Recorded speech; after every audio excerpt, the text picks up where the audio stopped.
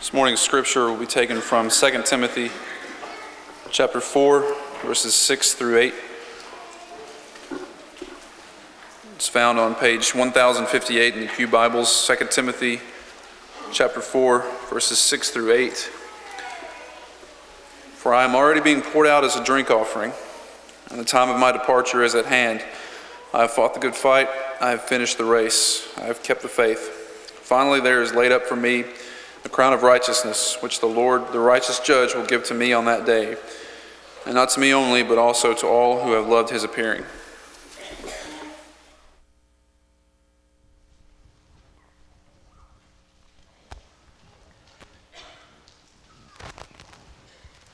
Good morning.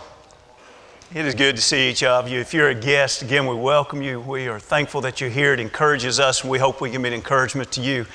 Isn't it wonderful that we're here as a family? And on rainy days like this, that's what you want to do, is you want to stay inside with your family. So I'm glad you came here to stay inside with your family. Afterwards, you can stay for Bible class. Several of the widows will even be staying for a meal together. It's just good to be together. And I love being inside in days of worship. It just really offers some kind of coziness that just seems to be a little bit extra. We have a lot of good news. We mentioned to you that last week we heard about the baptisms that took place in Belém, Brazil, and we're thankful for the Fowlers and the work that they're doing there.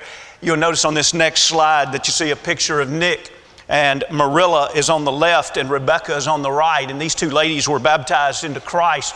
Marilla is the wife of Felipe, and you see him on this next slide. He's in the middle there, and he baptized them, and it was really a wonderful thing in many sense. He was baptized into Christ back in July, and he was a preacher in a denomination, and so he really comes with a lot of potential, and we're excited about this. As they left the Amazon River there from the baptism, they were singing there, "I feel good, good, good," and I know God does too, and we're thankful. Some of you remember all the way back in January, we had the opportunity to help a couple of families that were adopting children, and the Womacks lived close to Chattanooga, very faithful Christians. They were adopting Mia, and this morning they'll be here for Bible class and for late worship. So I wanted to give you a heads up, and you can be looking for Craig and Sherry and Wiley and White, and you can also be looking for Mia also. And we're thankful for John and Andrea White. They'll also be making a trip to China very soon and bring back a bundle of joy, and we are looking forward to that. Speaking of joy, we're thankful for the opportunity we have to help those in need. And you gave generously and graciously $15,000 since last Sunday for the work in the Philippines of the relief aid of the typhoon. Already $1,500 is being given to a missionary who flew over yesterday to one particular village, and he's working with one particular church that was hit very hard, and they're distributing food to members of the church, but also from the church building they're distributing food to any in the community that are in need, and we're thankful of the good that's being done there. And glory be to God that this church is continuing to do all we can do. It's up to God eventually. We're really nothing, but we're doing all we can do to keep the work moving forward. And we're thankful for 12 men that are willing to step up and to be considered as deacons. And their names are in the bulletin. We want to encourage you to look at that list. We want you to be praying for them. We want you to be studying 1 Timothy, the 3rd chapter, verse 8 through 13. And if you have any concerns about them scripturally serving as a deacon, we want you to write those down, sign that, and give that to one of the elders. The additional deacons will be appointed next Sunday evening, and we're thankful for the good work that all of our deacons do. We're thankful for the work that these men are committing to do, and we're thankful for all the work that every member does in working along with the leadership of this congregation. And it's not anything about the leaders, ever. It's always about glory being given to God, and we're thankful that He allows us to be a part of His work. Our faith, our work, our service, our worship. The question is not just what are you doing today? That is important. But the question today is, are you going to finish strong? What would you write if you were going to write some way that you wanted to be described, honestly described after your death? It's interesting to see various epitaphs that have been written on people's gravestones. There's a historic cemetery in Key West that is noted for many that have become famous around the world. B.P. Roberts, he asked to have put on his stone, "I told you I was sick." Out in New Mexico, John Yeast, we don't know the death date. We don't even know for sure what his occupation was. But he says, "Here lies Johnny Yeast. Pardon me for not rising." Wouldn't it have been cool if he was a baker? Also, the man of 1,000 voices, cartoon voices that is, Bugs Bunny, Porky Pig, he wanted the catchphrase for Porky Pig to be on his tombstone. That's all, folks. But then there's others that are serious, that when you look at them, you say, that makes sense. Martin Luther King Jr., "Free at last, free at last. Thank God Almighty, I'm free at last." Or Frank Sinatra wanted to be described as "the best is yet to come." John Dempsey, the great heavyweight champion, undisputed heavyweight champion between 1919 and 1926 of boxing, he was described as a gentle man and a gentleman. You just had read very capably just a few moments, Holy Scripture that described Paul's life. If man was going to choose, how do you describe Paul's life? How do you describe his finish? And we had that read, and it was powerful. Perhaps if it would fit on a tombstone, I suppose everyone would agree that that should be on Paul's tombstone. But what about you? Would that same description that simply is describing faithful Christian living, would that same description be appropriate to place on your tombstone? I'd like for you to read it again, and I'd like for you to just think about the description of one's life as he is nearing death. Look, as he says, "For I am already being poured out as a drink offering, and the time of my departure is at hand." Now he looks back and he says, "I've fought the good fight. I've finished the race. I've kept the faith." And now he looks to the future. "There is laid up for me the crown of righteousness, which the Lord, the righteous judge, will give me to that day, and not to me only, but to all those who love his appearing." On this next slide, we just highlighted the three tenses: the present, the past, and the future. He spoke in a present tense about his death being very near and him saying, "Today I am ready." The reason he could say he was ready because of decisions that he made in the past. He decided whose side he was going to fight on. He decided if he was going to run that course with the Lord. He decided if he was going to keep that faith. And because of his past, he could stand in the present and say, "I'm ready," looking forward to the future. I know the crown that is laid up for me. This morning, I would like for us to look at this present time in Paul's life, and then come back this evening and we'll look at the past that also gave him great hope for the future. We're studying about souls all year long. What have you really gained if you gain the whole world and lose your own soul? You know, when we live our life in view of souls focused toward eternity, it changes the way we view our death. Listen, I know sometimes people will say, well, there's really not that big a difference between a faithful Christian and someone who's just a good neighbor that lives next door. When you and I really start to dig deeply into the Christian faith, we realize that below the surface of what would just be simply a good neighbor versus that of someone who has wholly devoted their life to Jesus Christ, there is a tremendous difference. And one of the differences is usually the way death is viewed.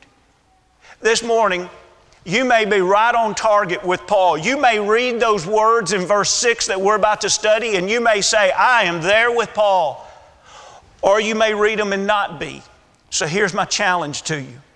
Will you at least study with an open mind and an open heart? And if you're not where you need to be spiritually as your thinking and your approach towards death, would you at least say, I want to work on that.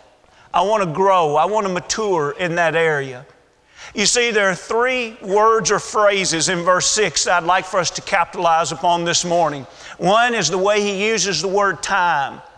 And the next one is the way that he refers to this occasion as a drink offering. And the third one is the way that he refers to this time as a departure. So let's think first about this word time. Let's go back a slide. Now notice there as we read 1 Timothy 4 and verse 6 again, where he says, "For I am already being poured out as a drink offering, and the time of my departure is at hand." Now notice the word time there. Even in our English language, it is true, but I'm just letting you know in the Greek, it's so true that it's two different words, just as we would also have different words. In other words, this isn't the time like, hey, do you have a watch? Do you have a phone? Can you tell me the time?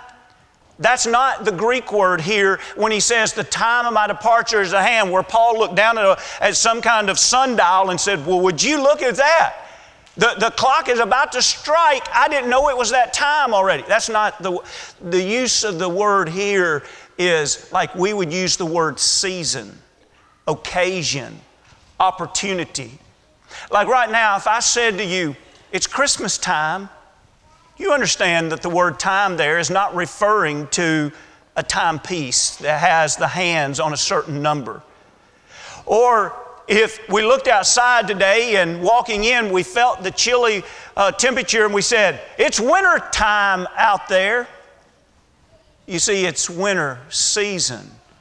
It's the occasion for Christmas celebration.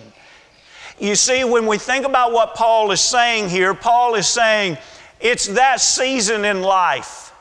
It's that season that is going to come to all of us. Please note this. Paul didn't, and you and I don't. We do not create or control this time. Now, I know that a lot of us are OCD and we like to control everything. You know, it's interesting, even when someone plans trips or even retirement, you can tell different personality types. Some people are like, oh, I looked at 6 different airlines and I made sure I found one that left at exactly the time we wanted to leave and arrive at exactly the time. Or you talk with someone and they say, I'm retiring this year. Yes, I sat down 30 years ago and I planned this specific year to retire. Look, you can control the time you're going to get your hair cut tomorrow. You can control a lot of the appointments that you'll make. You may control when you retire. You may control when you fly and when you arrive somewhere. But listen, brethren, we don't control the time of our departure.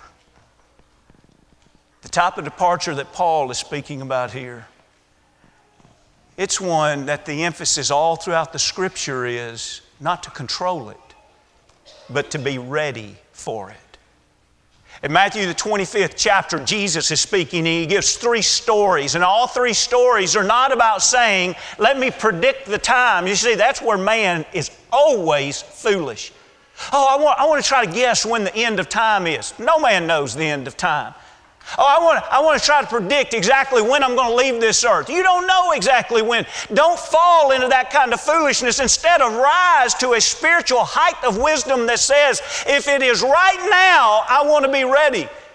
In Matthew the 25th chapter, he gave the teaching, the parable of the 10 virgins. 5 were foolish and 5 were wise. And the ones that were wise was because they were prepared for that time. And the 5 foolish were not prepared. Or we have the 3 different men that were given talents. And 2 of them were wise because they used their talents in the way God would want. And 1 was not wise. And so when the great judge had to be stood before, he wasn't ready. And then that final story is the story of the day of judgment.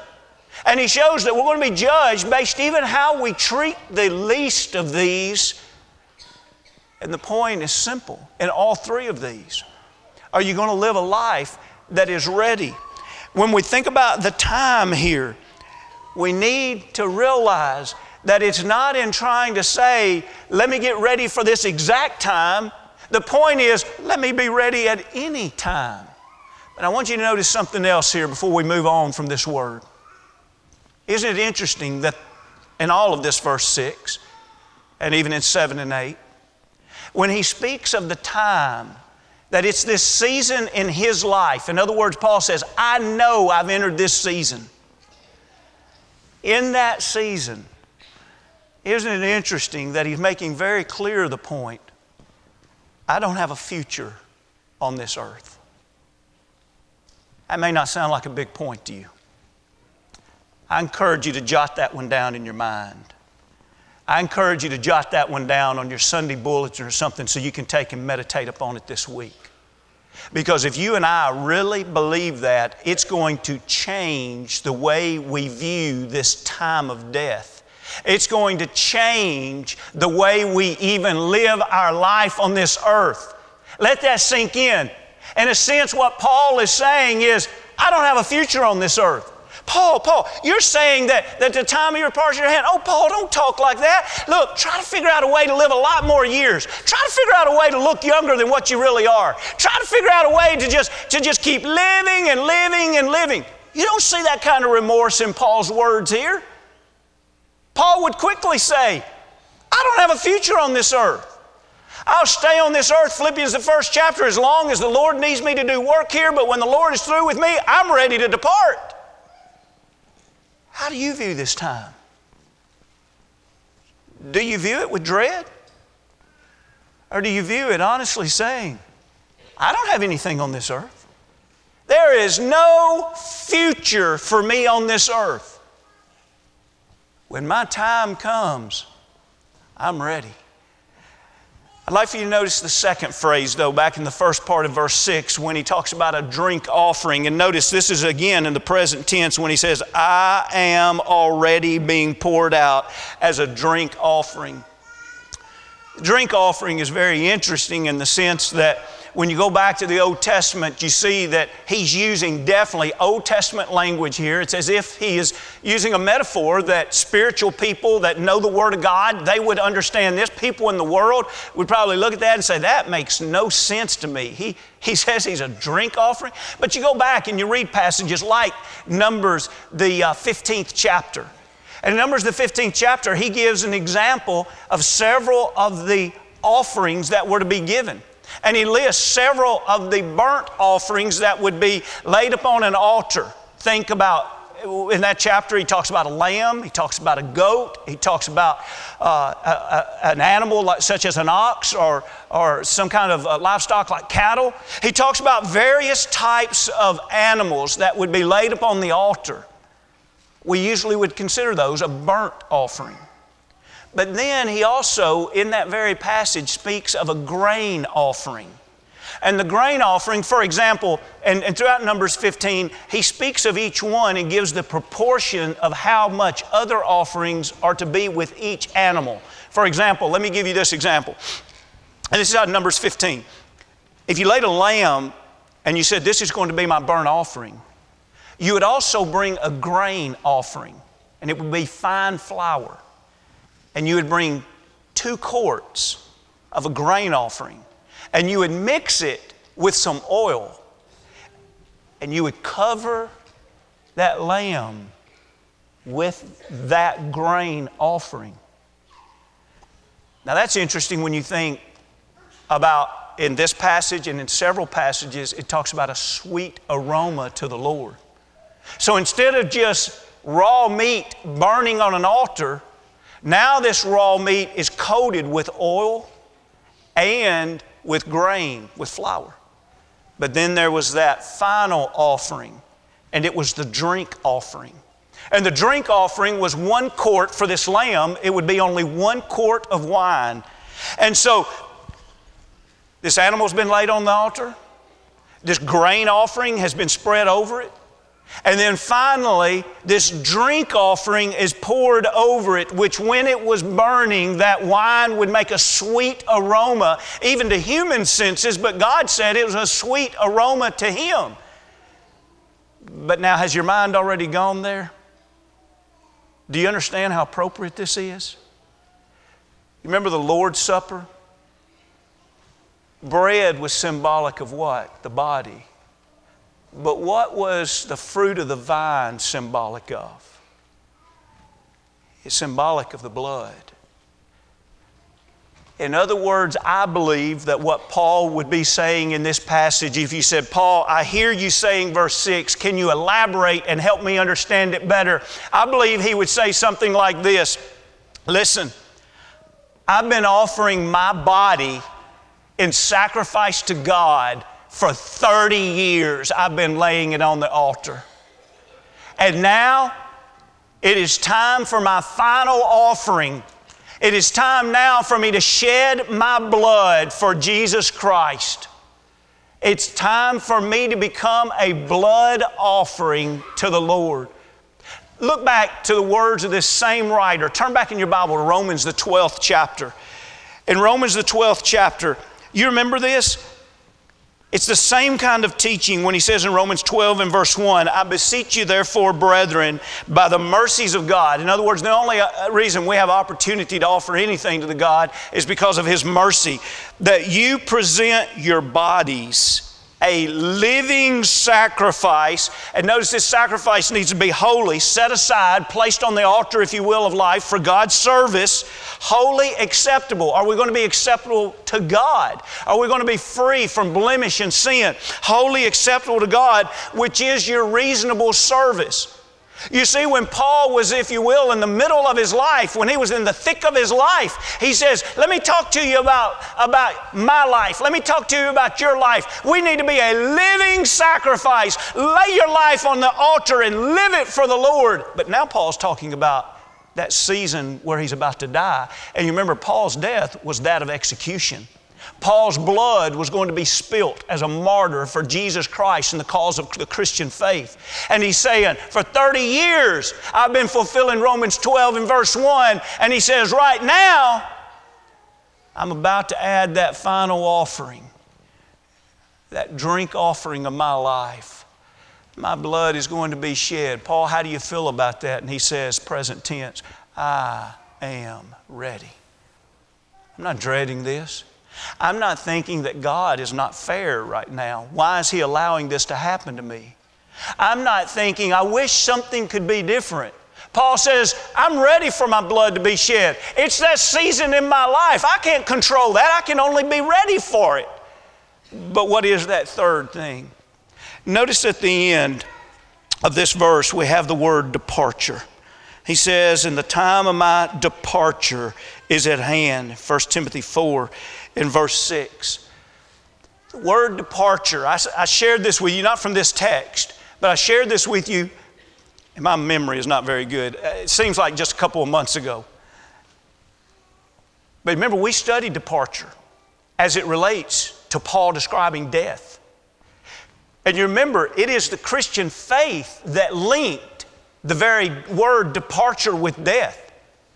Others do not link the word departure with death. It's the Christian faith that fueled that kind of thinking. Now, someone may say, oh, well, I know someone that's not a Christian and they speak of death as if it's a departure. It's because their life has been influenced by Christianity, or their thinking. Let me replace that. It may not be their life, but their thinking has been influenced by Christianity.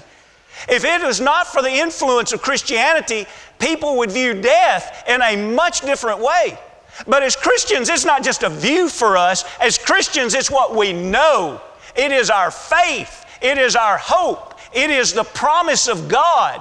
If we truly are devoted to the Lord, we believe in the fact that death is a departure just as certain as anything that is around us. That's the faith we have in the promise of God. So what does this word mean? This word in its root literally means to unloose. And it's illustrated in many ways. When you study this word and think about ancient descriptions, it would be the idea of unloosen an oxen's yoke.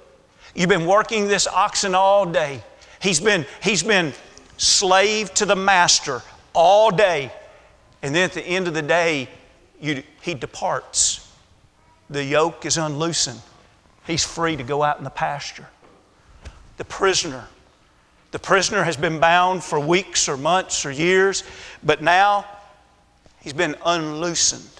He's free to go. The ship that has been close to the harbor, the big ropes have been undone, and the ship is loose to sail. or the one that's used oftentimes, especially with this word in Hebrew, is the idea of the tent pegs have been pulled up. In Numbers, the 33rd chapter, you'll see the word depart. It's probably in there 15 to 20 times. And it is showing the movement of the children of Israel all throughout the wilderness. And he keeps using that word for loosen the tent pegs. It doesn't always have to be tent pegs, but that's the idea of it. And so he's saying that they would set up camp at one place, and when they would get ready to leave that place, that they would loosen the tent pegs and they would move to another place. Now think about this. We understand that kind of language is a very positive thing. Oh, you mean the yoke is being taken off, I'm free. You mean that the prisoner's being set free. You mean that the ship is free to sail. You mean that the tent pegs are being pulled up. We're going to go somewhere else. Paul says, that's the way I look at it. The time, the season of my departure is at hand. He didn't say the time that it's all ending.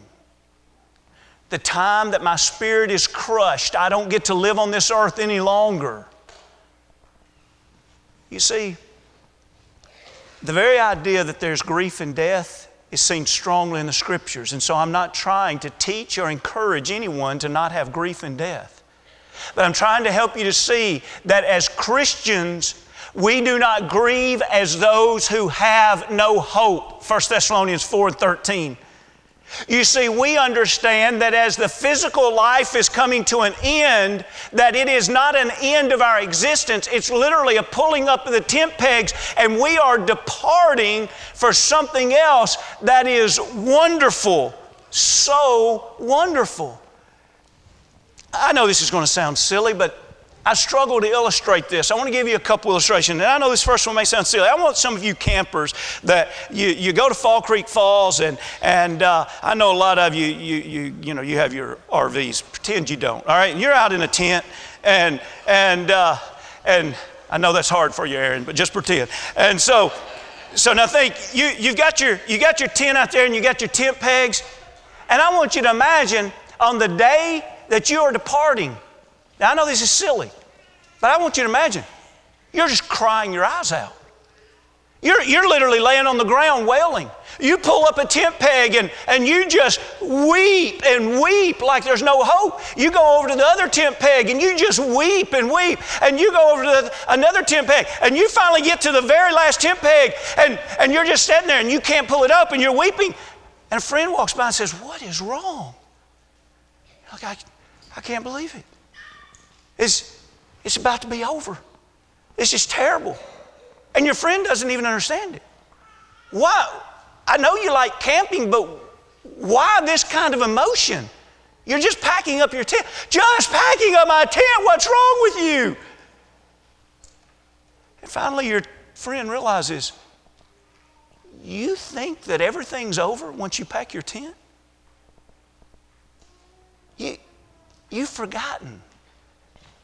You're packing up your tent to go back to your beautiful home that you have. You have family there. You have a wonderful community around you. You have so much there. Have you forgotten that? And imagine someone saying, "I did. I really was just thinking that this tent was really all it was." Brethren,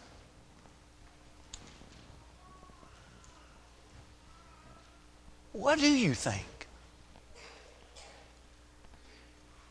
Do you really think that this is the best? It doesn't get better than this. I hope I don't have to pack up my tent.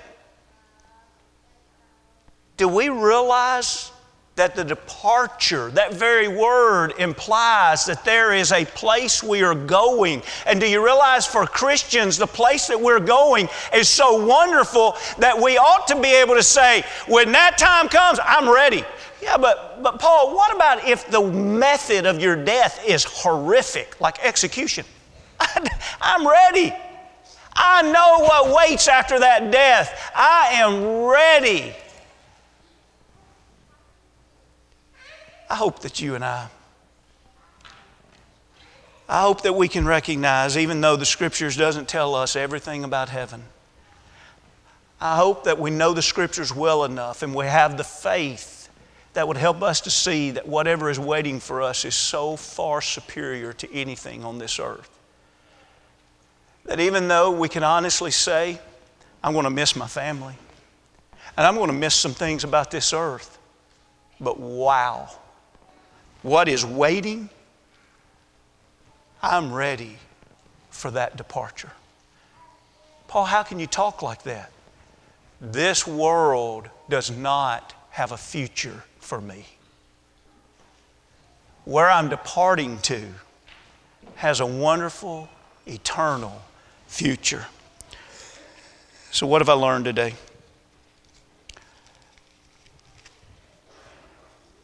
Number one, I've learned that the winter of life is a good season for a Christian.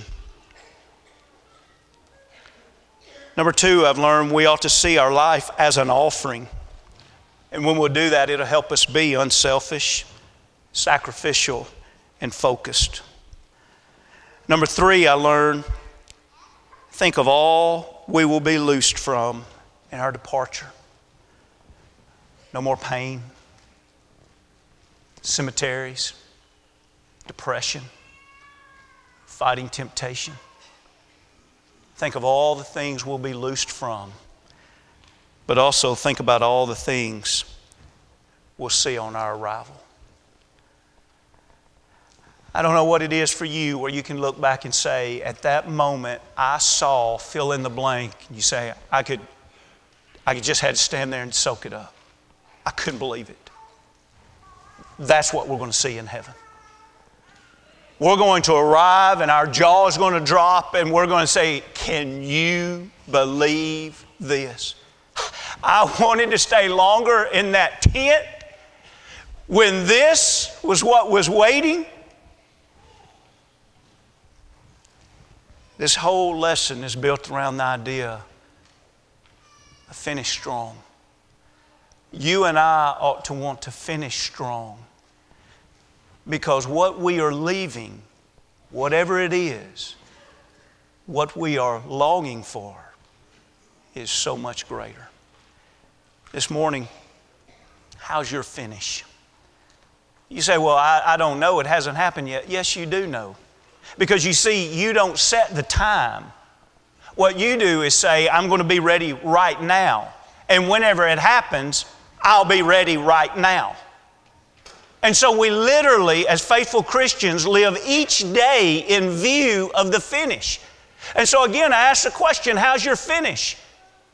If it was right now, how's your finish? And don't leave here this morning saying, it wouldn't be good for me. Your soul. God loves you. He wants to save you. He wants to spend an eternity with you. Don't throw that away. There's not anybody here that deserves it. Well, if you only knew what I've done. Trust me, God knows and He still loves you. He still sheds His grace towards you. He still wants to save you. It doesn't matter. God wants to spend an eternity with you, but it's your choice. Will you finish strong? If you've never become a Christian, why not today? Be baptized into Christ as a believer, willing to repent of sins and confess before men. If you've begun that journey and along the way you haven't been living so strong and you want to come back and confess sin and pray forgiveness, let's make sure that as we leave here this morning, every one of us is living a life so that if we breathe our last breath today, we would be finishing strong. And tonight we'll come back and look for motives of how to do that.